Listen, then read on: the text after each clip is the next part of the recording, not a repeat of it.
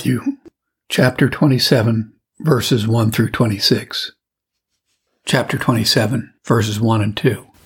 When the morning was come, all the chief priests and elders of the people took counsel against Jesus to put him to death. And when they had bound him, they led him away and delivered him to Pontius Pilate the governor. Burkett notes, the foregoing chapter gives us an account of Judas, his treason in delivering our Savior into the hands of the chief priests. In this chapter, we find our Holy Lord brought by the chief priests unto Pontius Pilate, the Roman governor, in order to his arraignment and condemnation. Whence observe that it has been the old policy of corrupt church governors to abuse the power of the civil magistrate in executing their cruel and unjust censures upon holy and innocent persons. The chief priests and elders do not kill our Savior themselves, but they deliver him over to the secular power and desire Pilate, the civil magistrate, to sentence and condemn him, which soon after we shall find he did. They bound him and led him away. But what need was there of binding him that never made any resistance? And oh, what ingratitude it was to bind him with cords who came to unloose those bands of sin wherewith we were bound. Verses 3 through 5. Then Judas, which had betrayed him, when he saw that he was condemned, repented himself, and brought again the 30 pieces of silver to the chief priests and elders, saying, I have sinned in that I have betrayed the innocent blood. And they said, What is that to us? See thou to that. And he cast down the pieces of silver in the temple, and departed, and went and hanged himself. Burkett notes, here we have a sad relation of Judas's desperate death after a hypocritical life, as also of the horror of his mind and conscience before his death. Observe here, 1. The time when Judas repented, after it was too late. When he saw that he was condemned, he repented. Learn thence that they that will not see their sins timely to their conversion shall see them sooner or later to their confusion. Observe, 2. The repentance itself, in the several parts and branches of it. He was sorrowful for the fact, he made confession of his sin, and made restitution for the wrong done. He repented, saying, I have sinned, and cast down the 30 pieces of silver. Learn hence that a wicked man, when conscience is thoroughly awakened, may make confession of his sin, express some sorrow for it, and endeavor also the making of some satisfaction and restitution for the wrong and injury done by it. They that mourn for a sin is sin. They that mourn more for the intrinsic evil that is in sin than for the penal and consequential evils that follow sin. They that confess sin voluntarily and freely, particularly, penitently, believingly, with an eye of sorrow upon their sin, with an eye of faith fixed upon their Savior. They that make restitution as an act of obedience to the command of God, and as an act of justice and righteousness to their neighbor, such persons' repentance shall find acceptance with God. Observe 3. The answer and reply which the wicked high priests and elders make to the despairing Judas. 1. They excuse themselves. What is that to us? It's natural to all sinners to shift sin from themselves and lay it at any door rather than their own. Those that have had a share in the pleasure and profit of sin are yet very desirous to throw the odium and guilt of it upon others. What is that to us? Says these monsters in sin. Oh, wonderful stupidity! Could they think it nothing to them to hire a man to betray innocent blood? Was not the money given the price of blood, and the field they bought called the field of blood? Yet do they impudently say, What is it to us?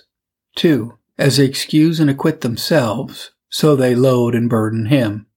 Look thou to that.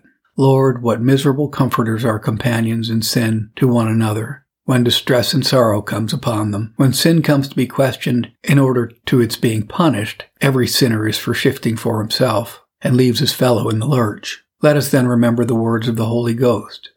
He that walketh with wise men shall be wise, but a companion of fools shall be destroyed.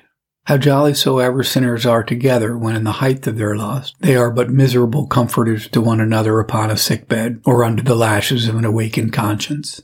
But though they may avoid each other now, there is a time coming when it will be impossible. At the great day, the sinner shall see both his companions in sin and his sin themselves to be what he would never believe them here, the vilest of monsters.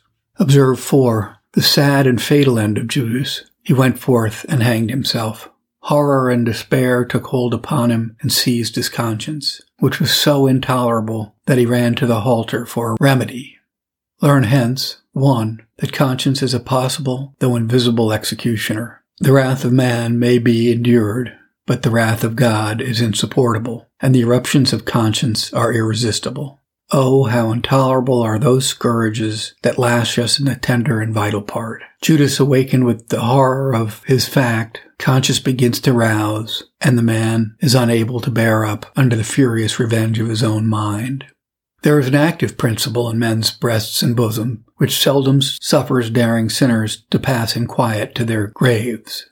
Guilt is naturally troublesome and uneasy. It disturbs the peace and serenity of the mind, and fills the soul with storms and thunder, both in life and death. How vainly did Judas hope to take sanctuary in a grave, and to meet with that ease in another world which he could not find in this. Thus ended this miserable man, Judas. Behold, ye professors of religion, the terrible example of God's justice on a deceitful hypocrite. Behold, a disciple, an apostle, first a traitor, then a self-murderer. Behold, all ye covetous worldlings, to what the love of that accursed idol has brought this wretched apostle. Behold, Judas, once shining in the robes of glorious profession, now shining in the flames of God's eternal wrath and vengeance. Lord, how earnest ought we be for thy preserving grace, when neither the presence, the miracles, the sermons, the sacraments of Christ could preserve and secure a professor, a disciple, an apostle, from the fatal mischief of a ruinous apostasy. Let him that standeth take heed lest he fall. Verses 6 through 10. And the chief priests took the silver pieces and said, It is not lawful to put them into the treasury, because it is the price of blood. And they took counsel, and bought with them the potter's field, to bury strangers in. Wherefore that field was called the field of blood unto this day. Then was fulfilled that which was spoken by Jeremy the prophet, saying, And they took the 30 pieces of silver, the price of him that was valued, whom they of the children of Israel did value, and gave them for the potter's field, as the Lord appointed me. Burkett notes, Observe here, 1, the nicety and scrupulosity of these hypocrites. They made no scruple to give money to shed blood, but they scruple the putting of that money into the treasury, which was the price of blood. They are afraid to defile their treasury, but are not afraid to pollute their souls. Thus hypocrites strain at a gnat and swallow a camel. Scruple a ceremony, but make no conscience of murder and perjury. Observe, too, the use which they put this money to, which Judas brought them. They bought with it a field to bury strangers in. Thus Christ, who was himself a stranger in a borrowed grave, by the price of his blood, being 30 pieces of silver, confers graves on many strangers. Observe lastly how the wisdom of God ordered it, that thereby a scripture prophecy might be fulfilled. Zechariah 11:13. They weighed for my price 30 pieces of silver, and I took and cast them into the potter. Whence learn that all the indignities and abasing sufferings which the Lord Jesus underwent were not only foreordained by God, but also foretold by the holy prophets. His being scourged, buffeted, spit upon, and here being sold for 30 pieces of silver. Verses 11 through 14. And Jesus stood before the governor, and the governor asked him, saying, Art thou the King of the Jews? And Jesus said unto him, Thou sayest. And when he was accused of the chief priests and elders, he answered nothing. Then saith Pilate unto him, Hearest thou not how many things they witness against thee? And he answered to him never a word, insomuch that the governor marveled greatly. Burkett notes, Observe here, 1, that our Savior readily answers Pilate, but refuses to answer the chief priests before Pilate. Pilate asks him, Art thou the King of the Jews? Jesus readily answers, Thou sayest, or It is as thou sayest. But to all the accusations of the chief priests, and to all that they'd laid to his charge before Pilate, our Savior answers never a word.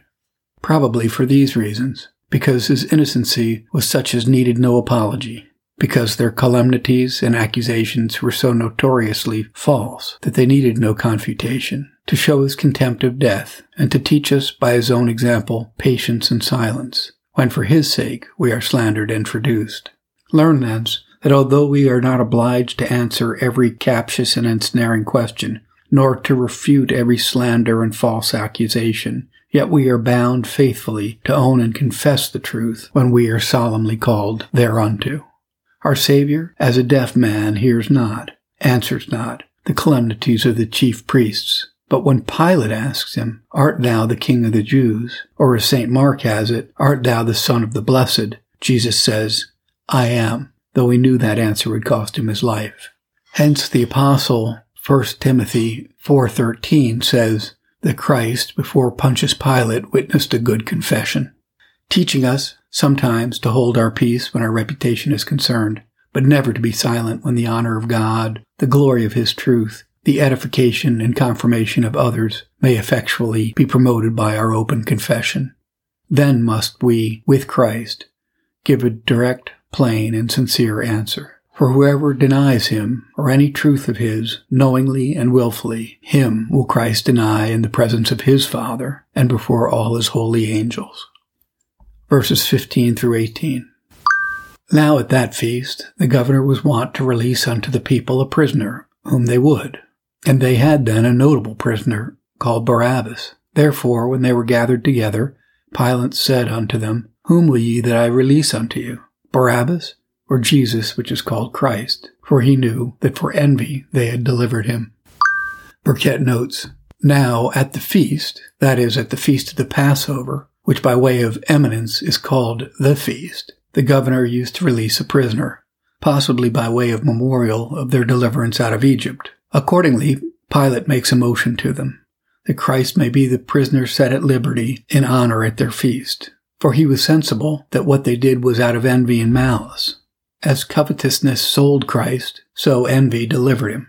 Envy is a killing and murderous passion. Envy slayeth the silly one. Job 5:2. That is, it slays the silly person who harbors this pestilent lust in his bosom, and is like a fire in his bones continuously preying upon him, causing him to pine away and die miserably because another lives happily.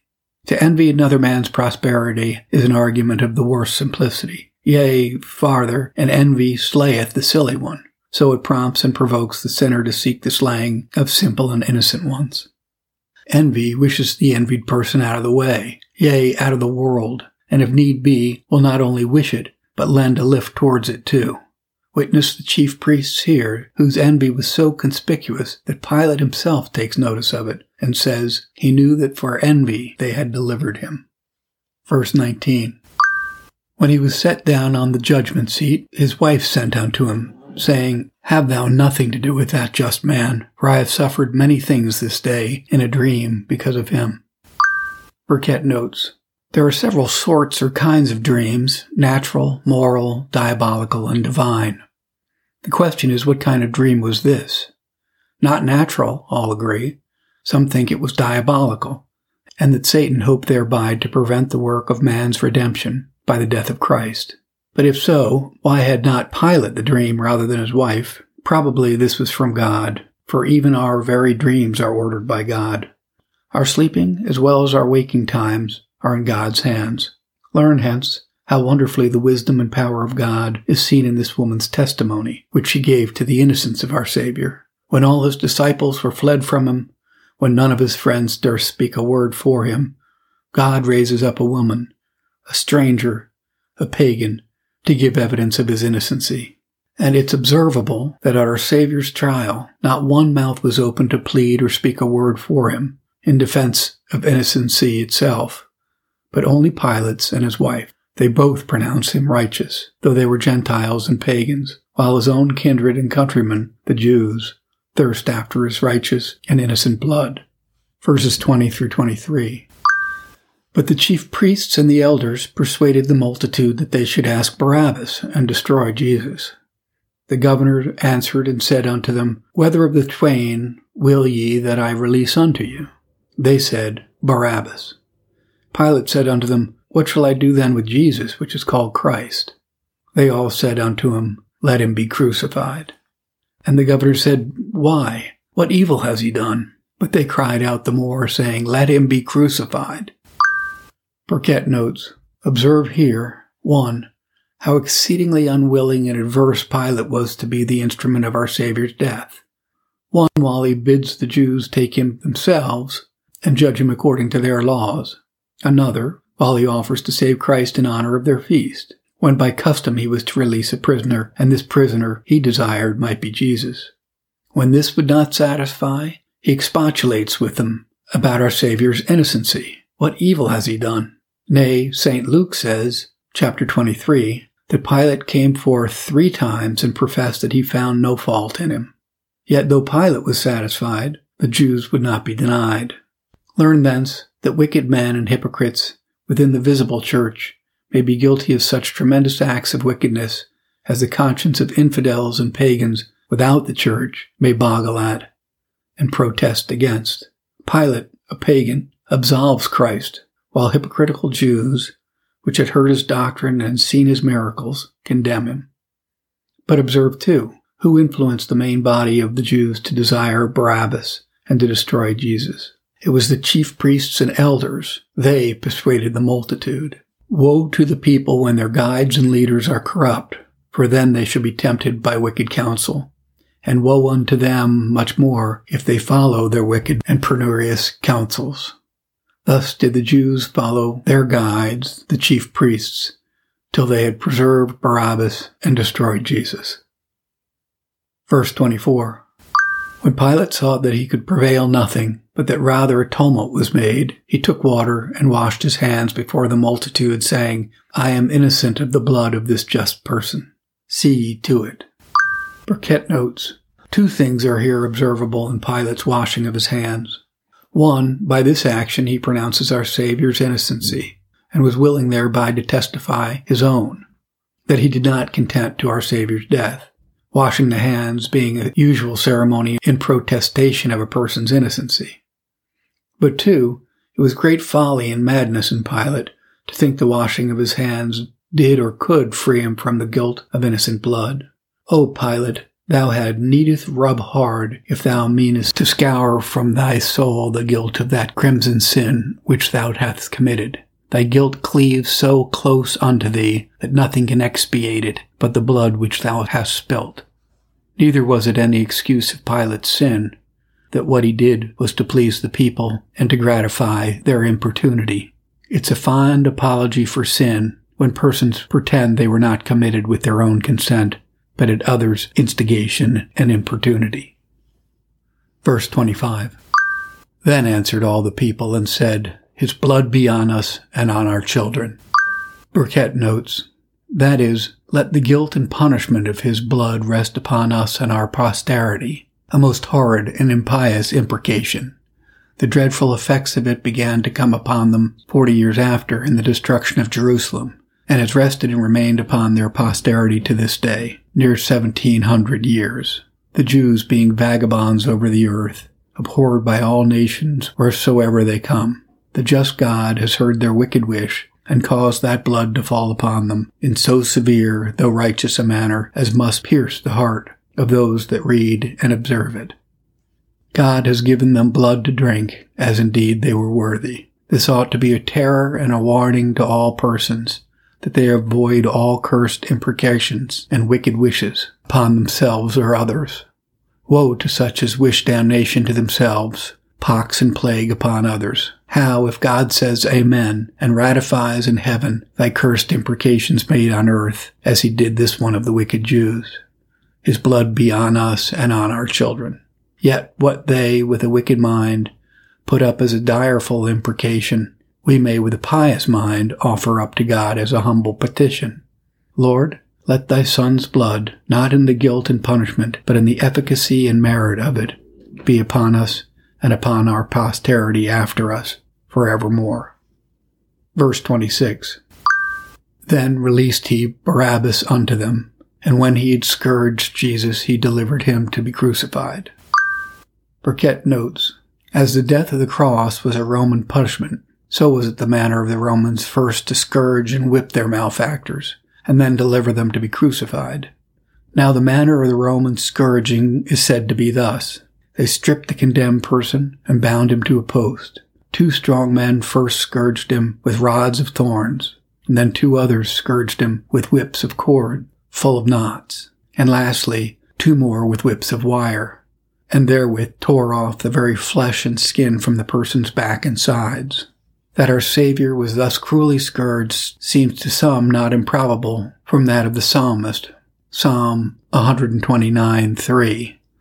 The plowers plowed upon my back and made long furrows, which, if spoken prophetically of Christ, was literally fulfilled in the day of his scourging. But why was the precious body of our precious Lord thus galled and torn with scourging? Doubtless to fulfill that prophecy. I gave my back to the smitters, and my cheeks to them that pluck off the hair, that by his stripes we might be healed, and to learn us patience from his example. Why should we think it strange to be scourged, either with the tongue or the hand, or with both, when we see our dear Redeemer bleeding by stripes and scourge before our eyes?